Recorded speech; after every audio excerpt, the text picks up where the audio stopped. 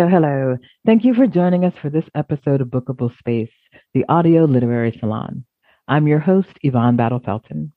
Today, we're joined by author Bobbie Jean Huff, who will be reading to us from and talking about The Ones We Keep. Bobbie Jean, thanks so much for joining us today. I'm so happy to be here. Thank you for inviting me. Anytime. So, we're just going to jump right in. And so, I have to ask, can you tell us a little bit about The Ones We Keep? The Ones We Keep was sparked when I was taking a walk at a resort. I have 4 children, and it occurred to me that maybe if one of them died, I might not know which one. And I thought that might make an interesting book. So that's what I did. I kept it in my head for like 10 years. I didn't do any. I wrote a short story, and the New Yorker said it was too long. And then I said, okay, well, then, nobody wants it. I'll put it away. And then 10 years later, my husband said, why not lengthen it? And I had always wanted to write a novel. So this is what I started with. Yeah. Oh, that's great. So can we hear from the book, please? Yes, you can. I'm going to be reading a couple of pages, and this is after Olivia, my main character, is told that one of her children died, but not which one. She boards a bus and, leaving her family in Vermont, walks out of her life, returns to her family home in New Jersey. And when she gets to New Jersey, her family is still in Vermont, but she goes through each of the children's rooms and picks out a memento from them. And she's thinking, when exactly had it happened? While she was walking along the path through the trees, thinking about how happy she was, how her life seemed all of a sudden to have achieved perfection, or the closest thing to it.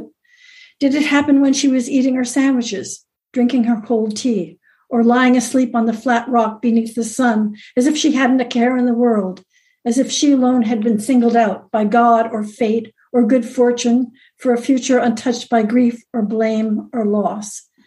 And how had it happened? Was he, her nameless dead child, left alone in the cabin? Did he slip out the door and walk by himself to the lake? Was he in the water with the other children, playing with the plastic toys, and attended to by a lifeguard who, in a split second, while he bent to scratch his ankle perhaps, or turned to greet the pretty girl he was hooking up with after work, failed to notice when a small boy slipped beneath the surface of the water and didn't come up? If some god or evil force had chosen that particular ending for her son, he couldn't have accomplished it more brilliantly.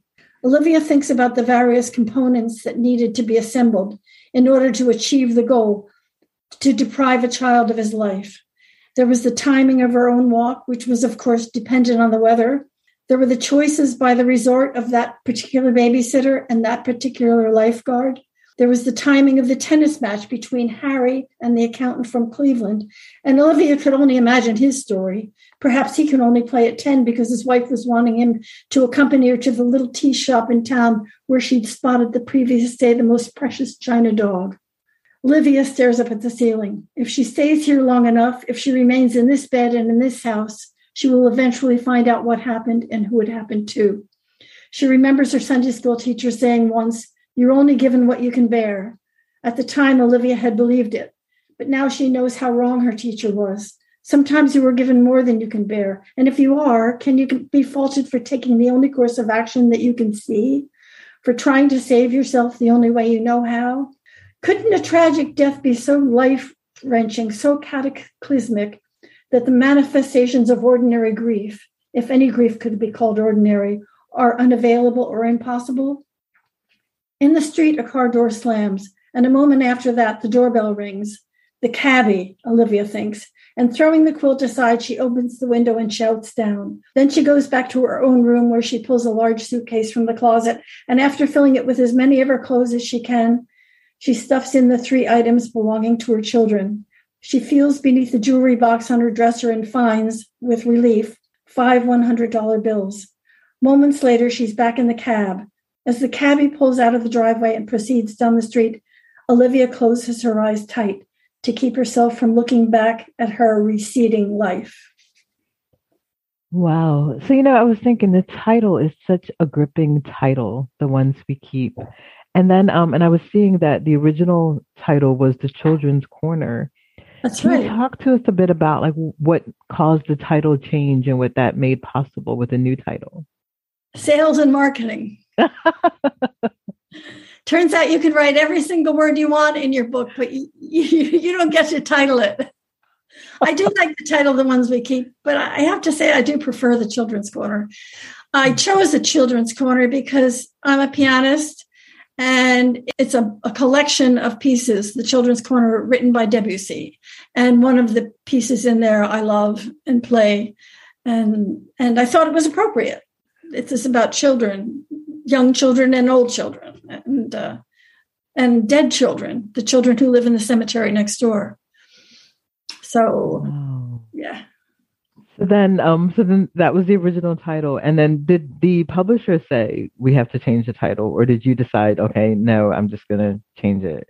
No, the publisher said Sales and Marketing has another title for you. It's called The Ones We Keep. I think they had another couple, and the one that I could choose from in The Ones We Keep, I thought it sounds appropriately enigmatic. Maybe it will make somebody say, what does she mean by that? And buy the book. Yeah. Sales and marketing actually is, a thing in a publishing company. So you know that probably, right? Yeah, I did. But, I don't think I realized that the title could be changed in that way. I know that like a lot of the content sometimes, and of course that goes through editing and the cover decisions and kind of who gets to make that decision. But for some reason, I think I always thought like the title would be, the one absolute.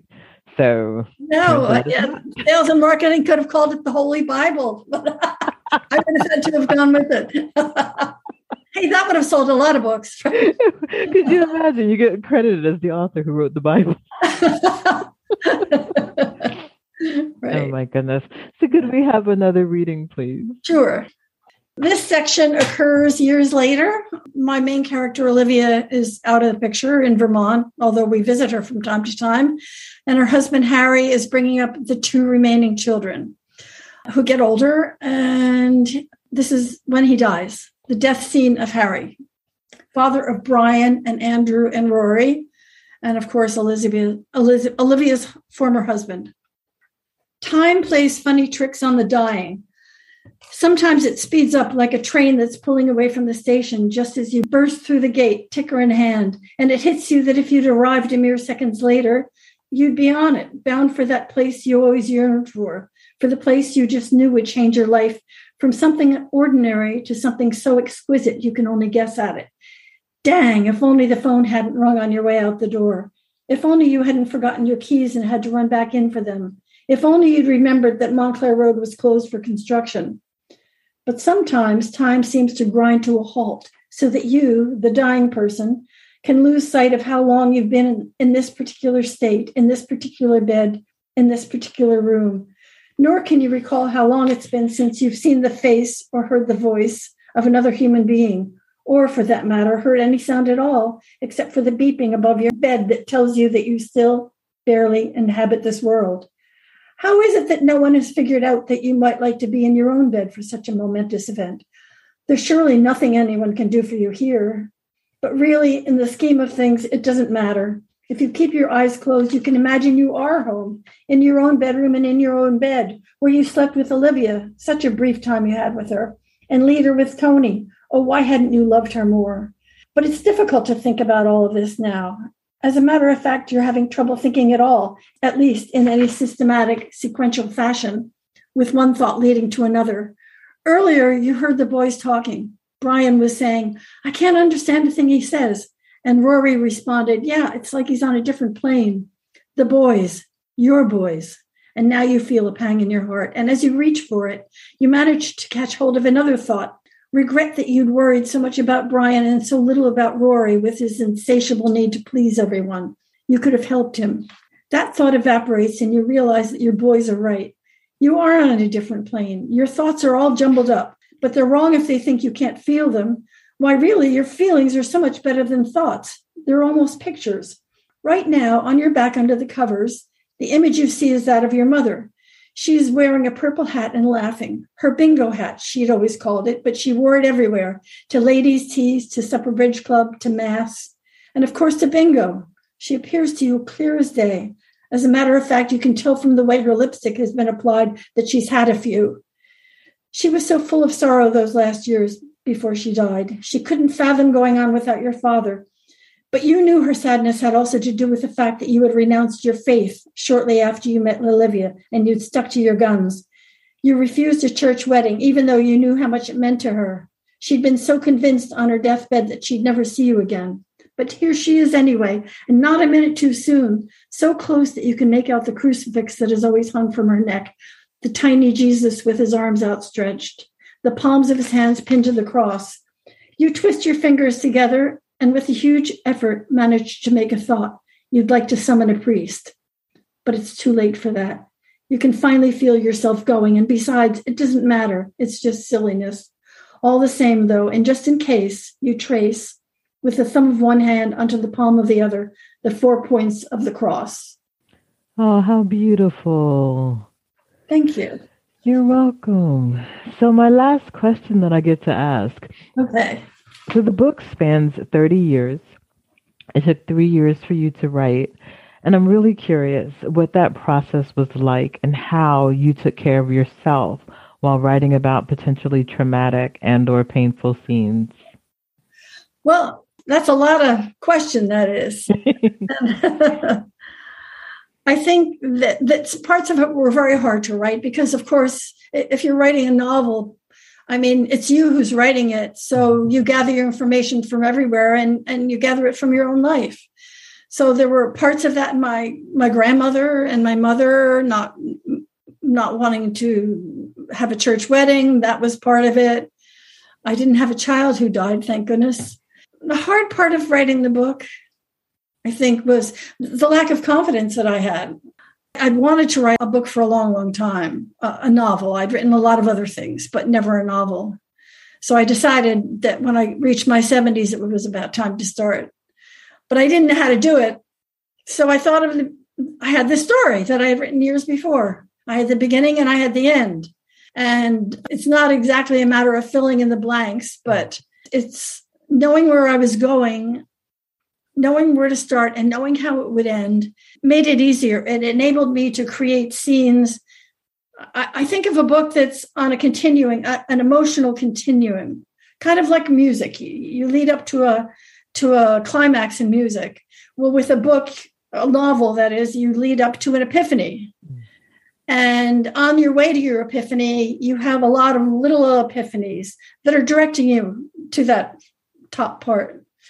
And that was hard. That was hard to do. So every day I would sit in my chair and I would think, what do I want to convey in this chapter or in this section? And I would pretty well guess what I would want to convey, but how to do it.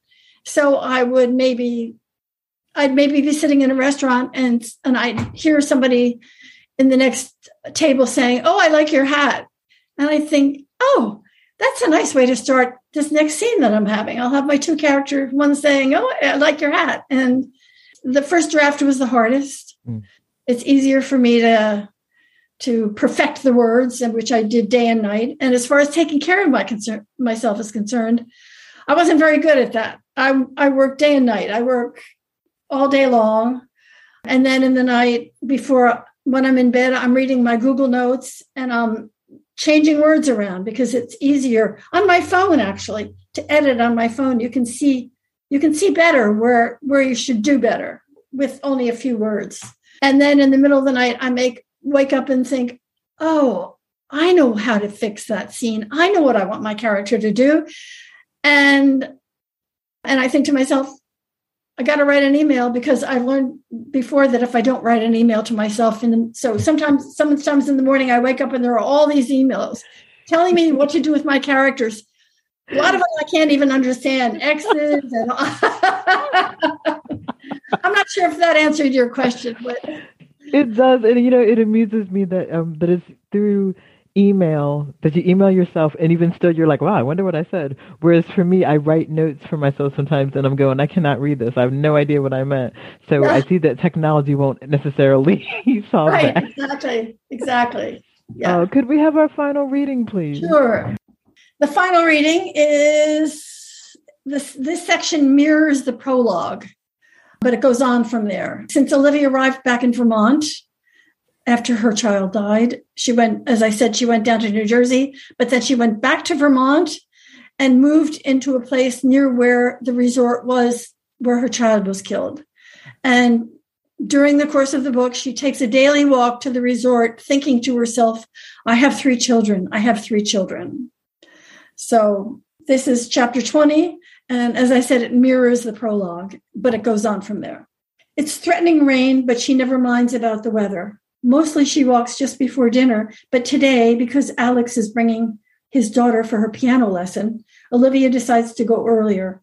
Grabbing an umbrella, she lets herself out the door and sets off as she usually does, walking, faster and faster. I have 3 children, she says out loud. 3 children. She repeats the phrase over and over, the beat taken up by her feet pounding the hard earth, 1, 2, 3.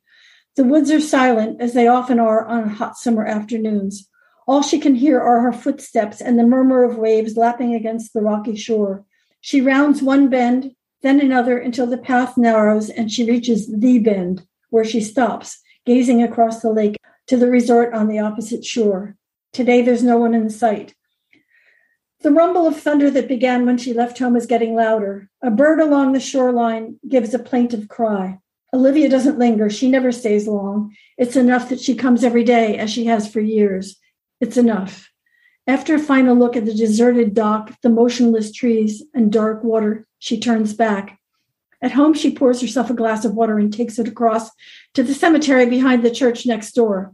When she reaches the marker of the 7 Ward children, she sets her glass on the grass and sits with her back against the stone, watching as bolts of lightning streak the sky. It begins to rain. Sometimes when she sits here, Olivia thinks that Mary Ward was the luckier woman. She lies over by the fence, carried away 17 months after burying the last of her children. The insertion of a mosquito's proboscis into her flesh had taken her. Ague, her stone reads, and beneath that, she delighted in the Lord. Here in the graveyard, Mary's children are more real to Olivia than her own 3. It seems that proximity is everything. She can almost see Mabel in her white lawn dress, playing with a lump of dough while her mother rolls out a pie crust. She can hear the twins, John and Ezra, as they careen down a snow-covered embankment, shrieking as their sled picks up momentum until it's virtually flying through the thin, cold air. And she can imagine in their turn, Francis and Tom and Matthew and baby Nancy scattering chicken feed in the pen beside the barn, or after a hot summer's day, dancing barefoot in the rain. Occasionally in the night, Olivia is awakened by a giggle or a scream, or by someone calling out, Mommy.